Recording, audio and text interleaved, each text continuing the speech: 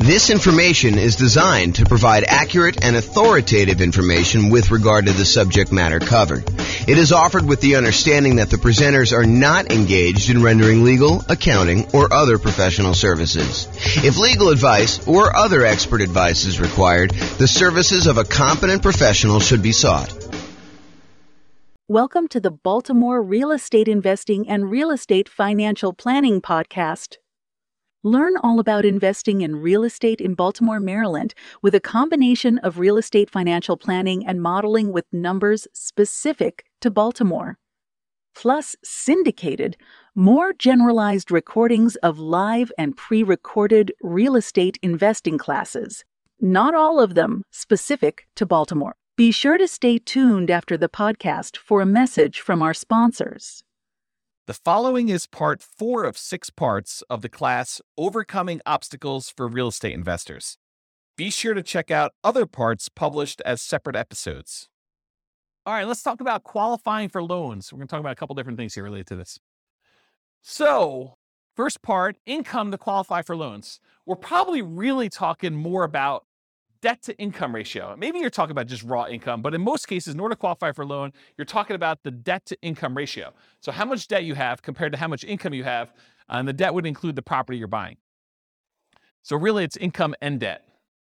Bring in a partner that has the income to qualify for loans. For example, you could do a straight up partnership, or maybe you're doing nomad by proxy where you're having mom and dad have you move into the property, or maybe you're the one that's kind of able to have someone else move into the property. In order to do that, maybe you're using some of their income. Creative financing. So all the different creative financing strategies that don't require you to qualify, things like buying properties subject to, or buying properties on a lease option, or getting owner financing. A lot of these do not, just like by law, like it's not by law, but by like the way that the company does business, like the banks, they're not going to require a debt to income kind of qualification thing. You're dealing with an individual seller and it's all negotiation. Some will, but a lot of them will not. So all the ones that do not require income qualification, like those. You can improve or change your job. So you can do that in order to help qualify for loans. You can use a side hustle in order to increase your income. It's usually going to take a little while for the side hustle to count. Do you remember, Austin, how long it takes for a side hustle to count whether you can qualify for a loan? Is it like a couple of paychecks, or is it a full year? Does it have to show up on your tax return? Yeah, I want to say it has to show up on your tax return, right? Talk to a lender. They'll tell you. House hacking your roommates, even if you're currently renting. So we talked about this earlier, I think in another section, but the idea that you could be renting yourself and get roommates, and that income can help you qualify for when you finally do go buy a property yourself. It's not instant. You can't do this. You can't get roommates for 2 weeks and then use that income. I think it has to show up on your tax return. But if you go and do that, that could actually help qualify you for being able to do your purchase on your next property. Then bring that roommate with you. Change how you're renting existing properties. So if you were getting regular rent on a property, maybe in order to qualify for your next property, you have to convert the ones to short-term rentals, have them done for a year or so. Or maybe you're doing lease options where you're getting slightly higher than market rent, or something like that in order to improve the economics and the income you're receiving on your property. And then finally, optimize or reduce personal expenses, especially those that factor into DTI. So maybe you're looking at your stuff and you're like, look, I've got this really high monthly payment bill, but it's really not that much left to pay off. I probably should pay that thing off to really improve my DTI if it's limiting me from getting my loan. And a good lender will be able to go look at all that stuff and help you decide, hey, look, if you've got $2,000, maybe you should pay off this one thing and get rid of that $80 a month payment you got, or something like that. And then things like taxes too. If you go ahead and optimize your taxes, if you're constantly trying to make sure that your property taxes are minimized and your other income tax and stuff like that, that could actually help you qualify in some ways. Any questions on income to qualify for loans? Yeah.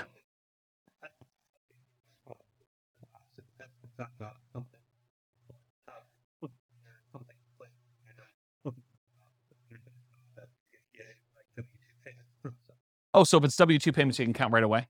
Okay, but doing something like flipping cars or something like that where you don't have W-2, then that needs to show up on tax returns. And a roommate would need to show up on tax returns, right? That's my understanding. Yeah. Go check with your lender just to make sure. What's up? Yeah, I think that sounds right to me, although it could be loan specific for all I know. So,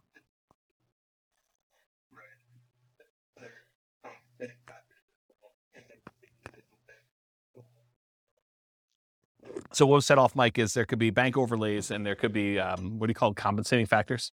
Yeah. So go talk to a lender if you're going to do that situation. Make sure you know exactly before you go get roommates when you're not going to be able to use that money for a couple of years. Go talk to your lender and find out all that stuff ahead of time. And a lender would absolutely love to talk to you about those questions, provided you're going to use them in the future, even if it's a year or two in the future. Any questions on this? Cool. Credit score to qualify for loans. So obviously, actively improve your credit, right? Make sure you pay your bills on time.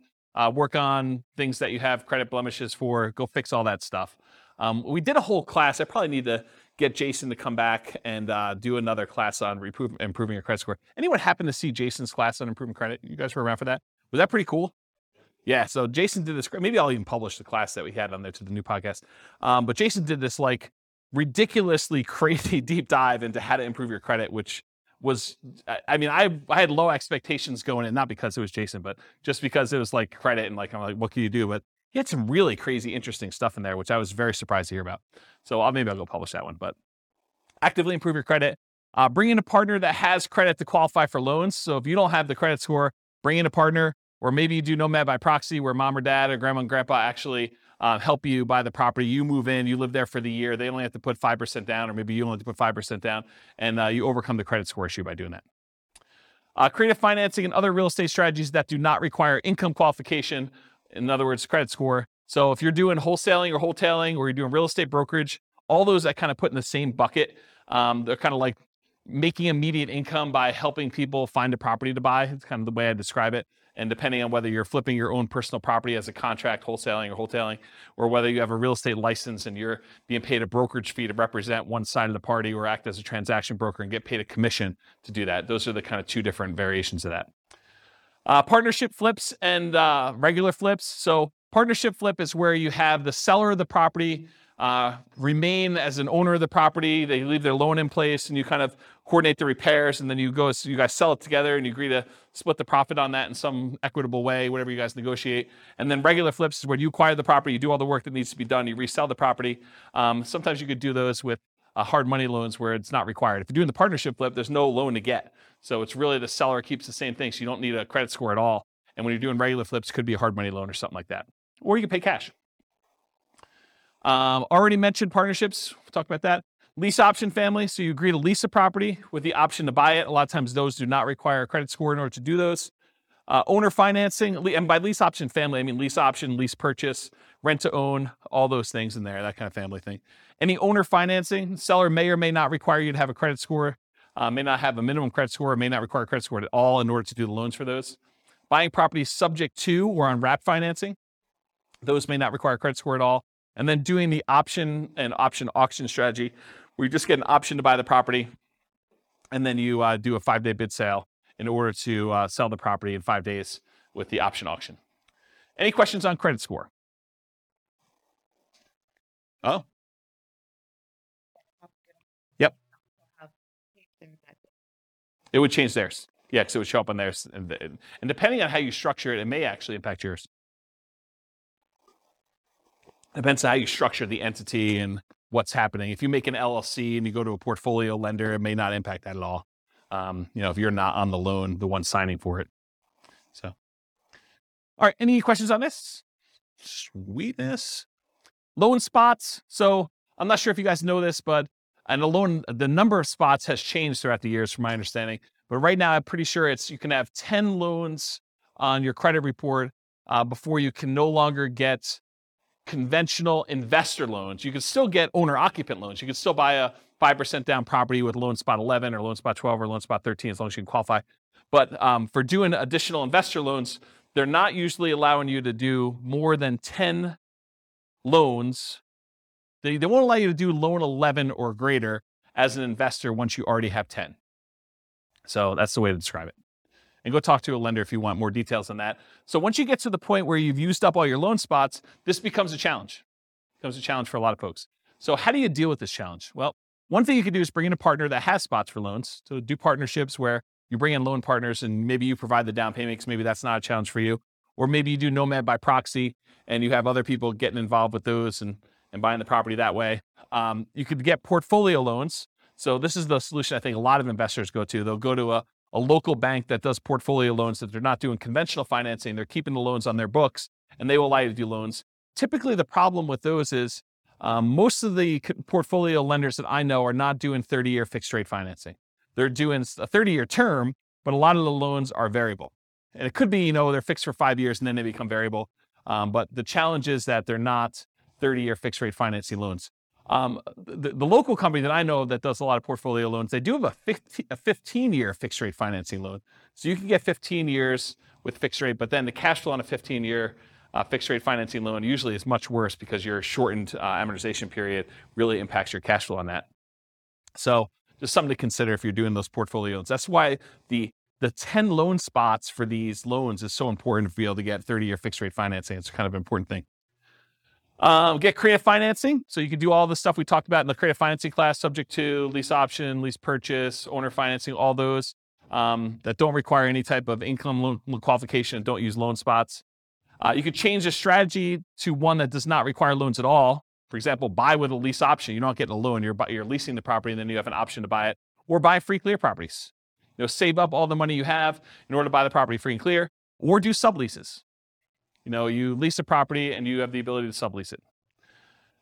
You can also pay off existing properties that you own to free up loan spots.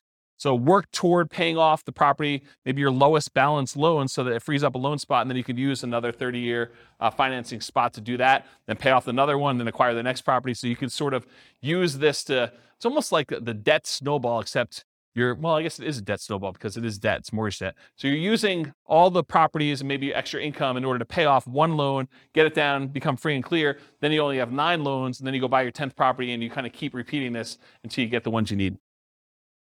Alternate loan spots with... Yes, if you have a refi, then it becomes a new loan. Yep, yeah. And the same thing with refis. A lot of times they won't allow you to do a refinance if you've already got 10 loans. So it becomes really tricky though, because let's say you go get 11 loans. My understanding, it becomes hard to even do like a rate and term refi on the ones that you had beforehand.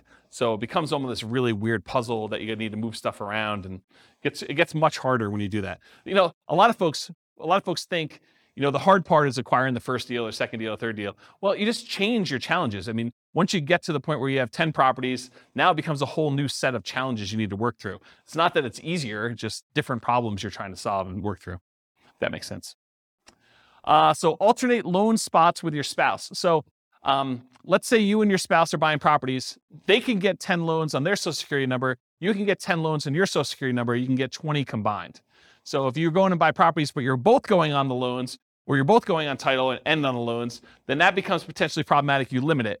The tricky part is some lenders will give you pushback if you're doing joint taxes. If you're both on the tax return, some lenders will give you pushback saying, it's really on the same tax return. It's really both you guys. So we're all going to count those for them as well, for her or him, depending on what it is, for that sort of situation. So you may need to file separate tax returns, and then you have some tax issues as to whether or not you're taking, the joint married things, all that other stuff. So I'm not a tax guy.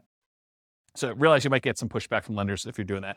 But if you're thinking to yourself, look, I'm really trying to do this 20 loan strategy, and my spouse and I are going to alternate, think about this ahead of time. Go talk to a good tax advisor, go talk to a good lender, and make sure that your plan is sound. And then maybe you do separate your tax returns a couple of years ahead of time before you get close to that number to make sure that you can do what you need to do. Any questions on loan spots? This concludes part 4 of 6 of Overcoming Obstacles for Real Estate Investors. Listen to the next episode, part 5 of 6, on finding what you're missing. With home prices up, mortgage interest rates up, and rents up, but not quite enough to counteract the higher prices and interest rates, cash flow on rental properties in Baltimore is harder than ever. Book a call with the Real Estate Financial Planner to apply our proprietary 88 strategies to improve cash flow on your rentals. See the show notes for a link to schedule your call and improve your cash flow today. If you're a real estate agent, lender, or professional in Baltimore that wants to help our real estate investor listeners, consider reaching out to learn about collaboration opportunities with this podcast. We'd love to add more value to our listeners by having you assist our investors buy, sell, and finance their real estate investments. See the show notes to schedule a call to discuss collaboration opportunities.